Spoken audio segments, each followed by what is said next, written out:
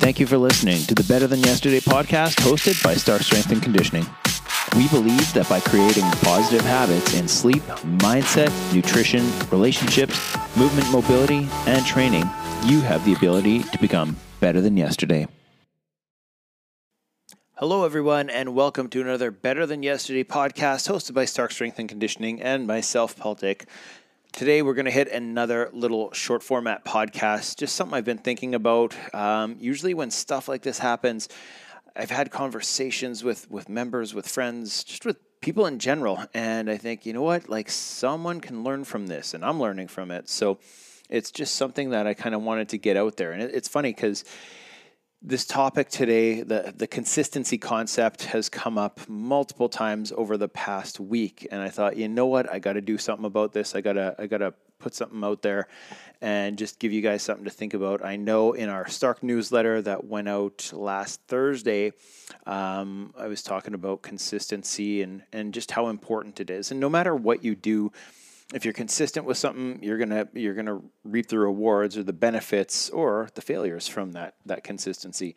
So, you know, if your eating habits are good, and I don't mean just good for a week, but if your eating habits are good, you're tweaking them, adjusting them towards your goals, whether it is to gain some more lean muscle mass, put some weight on, lose some weight. If you're consistent, you're going to see the benefits and the results from that.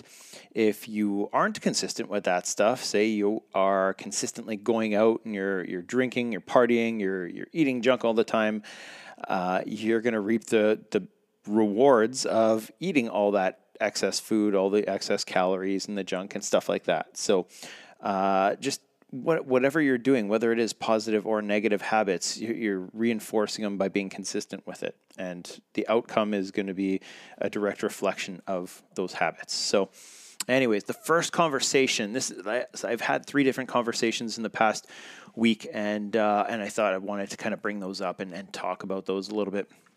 So the first one was with a training client of mine. I'm not going to use any names or anything like that. Those of you that I had these conversations with, you're going to be like, hey, that's us.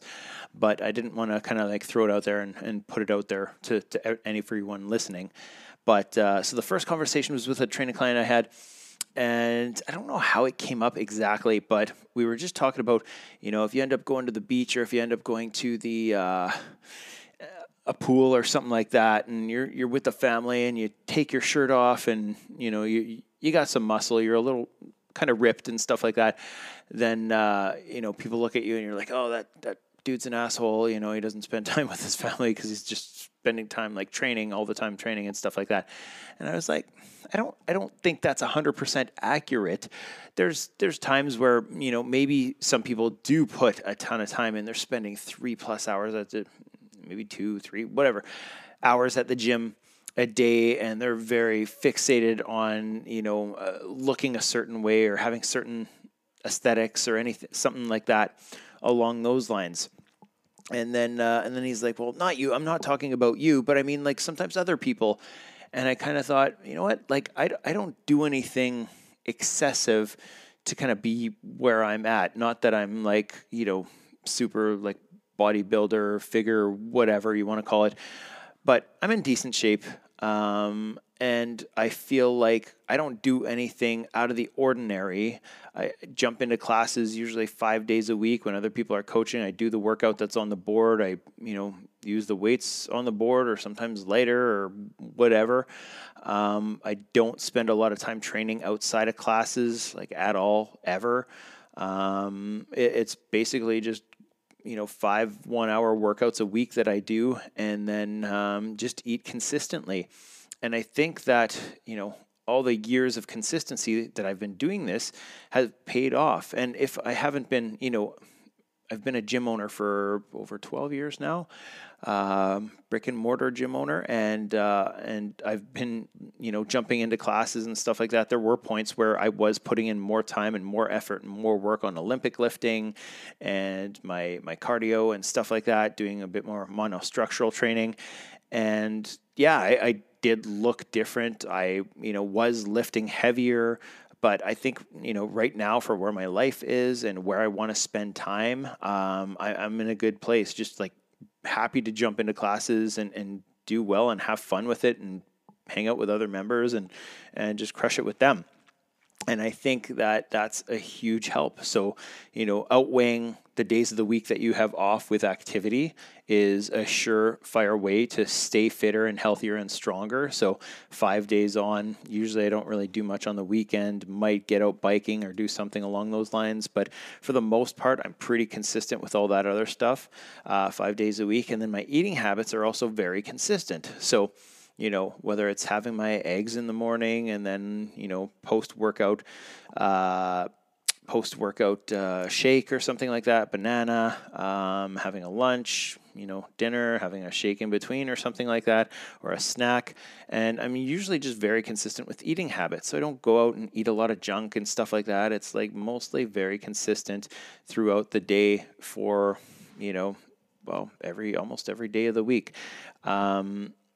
I don't have like cheat days or anything like that. It's like if I want to have, a chocolate bar, it was just Halloween. We got chocolate around the house. If I want to have a chocolate bar, I'm going to have a chocolate bar. Last night, I went and had an ice cream sandwich that was in the freezer, and I don't feel guilty about it or whatever. I didn't have 5 ice cream sandwiches, but I had one, and, it's not that big a deal.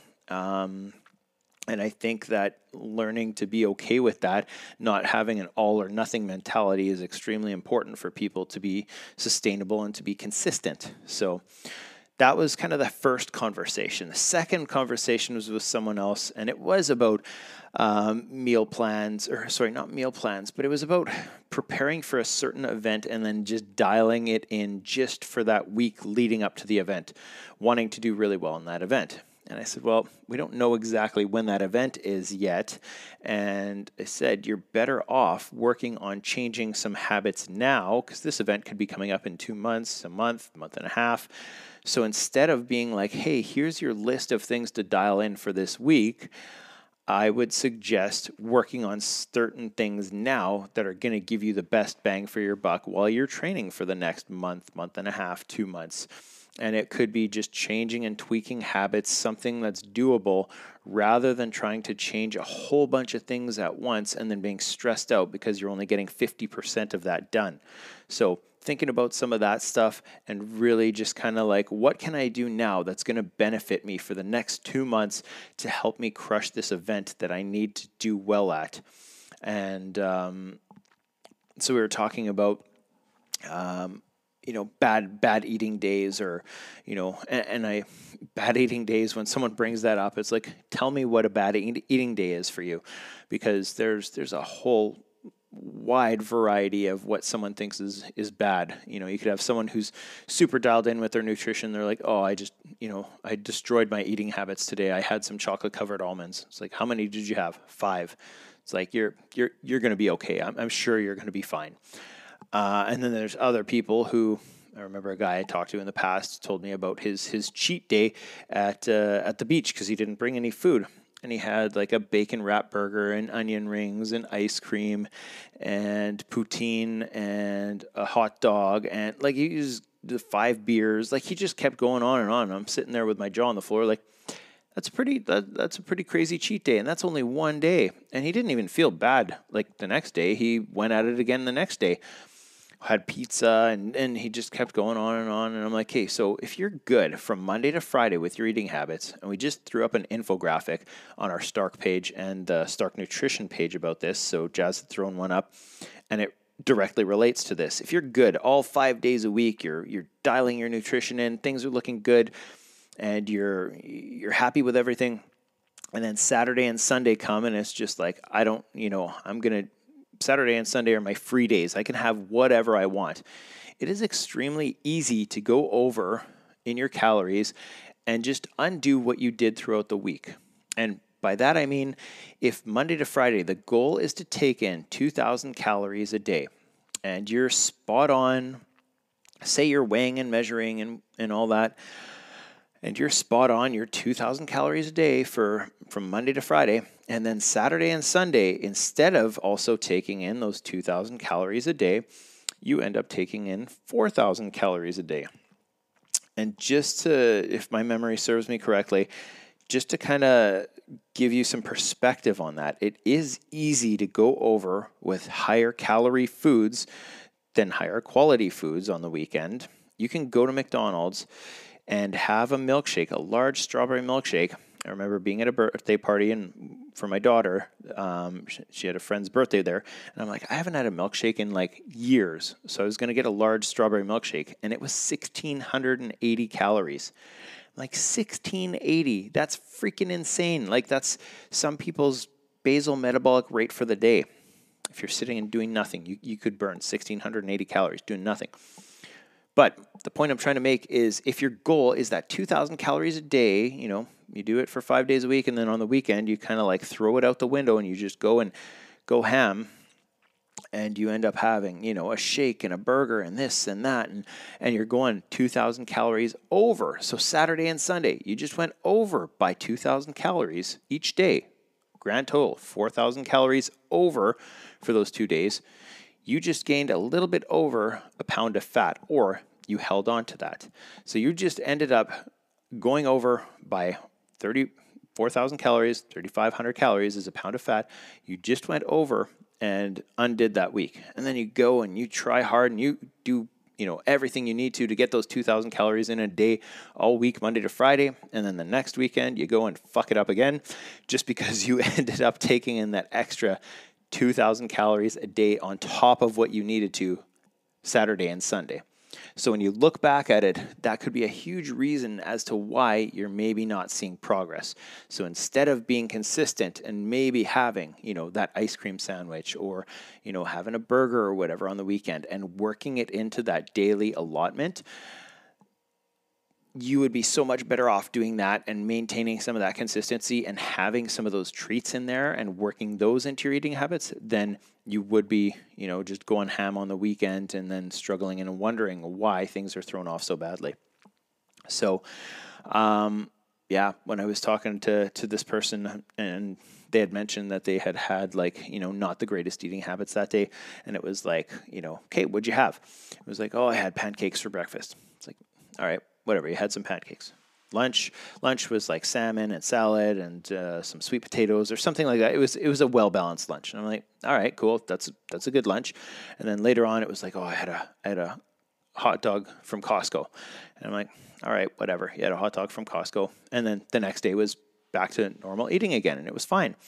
And it's like that's not horrible. It's not the end of the world, No, maybe not. The greatest choices probably could have taken in more protein throughout the day, which helps to make you a bit more satiated and not crave junk and all that kind of stuff. But that's not the end of the world. The beach day that I talked about before, when that could have added up to maybe like 7,000 calories, give or take, depending on how everything was made and how much was in there, that could have added up very easily to a 6,000 calorie day. And that didn't include breakfast and whatever was had later on at home either. So anyways, if you're going to have that, if you're going to have days that are off, it does happen. It's just like, try to get back on track for that next meal. Don't beat yourself up over it. And then from there, just keep going. Tomorrow's a new day. Your next meal's a new meal. You can work on it. You can fix it. You can tweak it. You can adjust it, right? Last up was another chat. This is with somebody who's doing some nutrition consults, I guess, training with Jazz here, our nutrition consultant. And I hadn't seen them in a while. And I know they'd been in for workouts and stuff like that. And I was like upstairs chatting with somebody and I saw them walk in and I was like, holy shit, like these are some pretty big changes. Both of them look like they've dropped, a bunch of weight in the torso and looking a little bit leaner or a lot leaner. And so I'm like, man, I got to go and say something. So I went up to them and I talked to them and I'm like, hey, I don't want this to sound weird, but you guys look freaking amazing. And they were just like, thank you. Yeah, we've been doing what we've been told. And we've been just making these small tweaks and adjustments, and it's making such a huge difference and increasing our protein intake and water and this and that. And I was like, awesome. So we were chatting for a while and they were just saying how much better they feel with all this.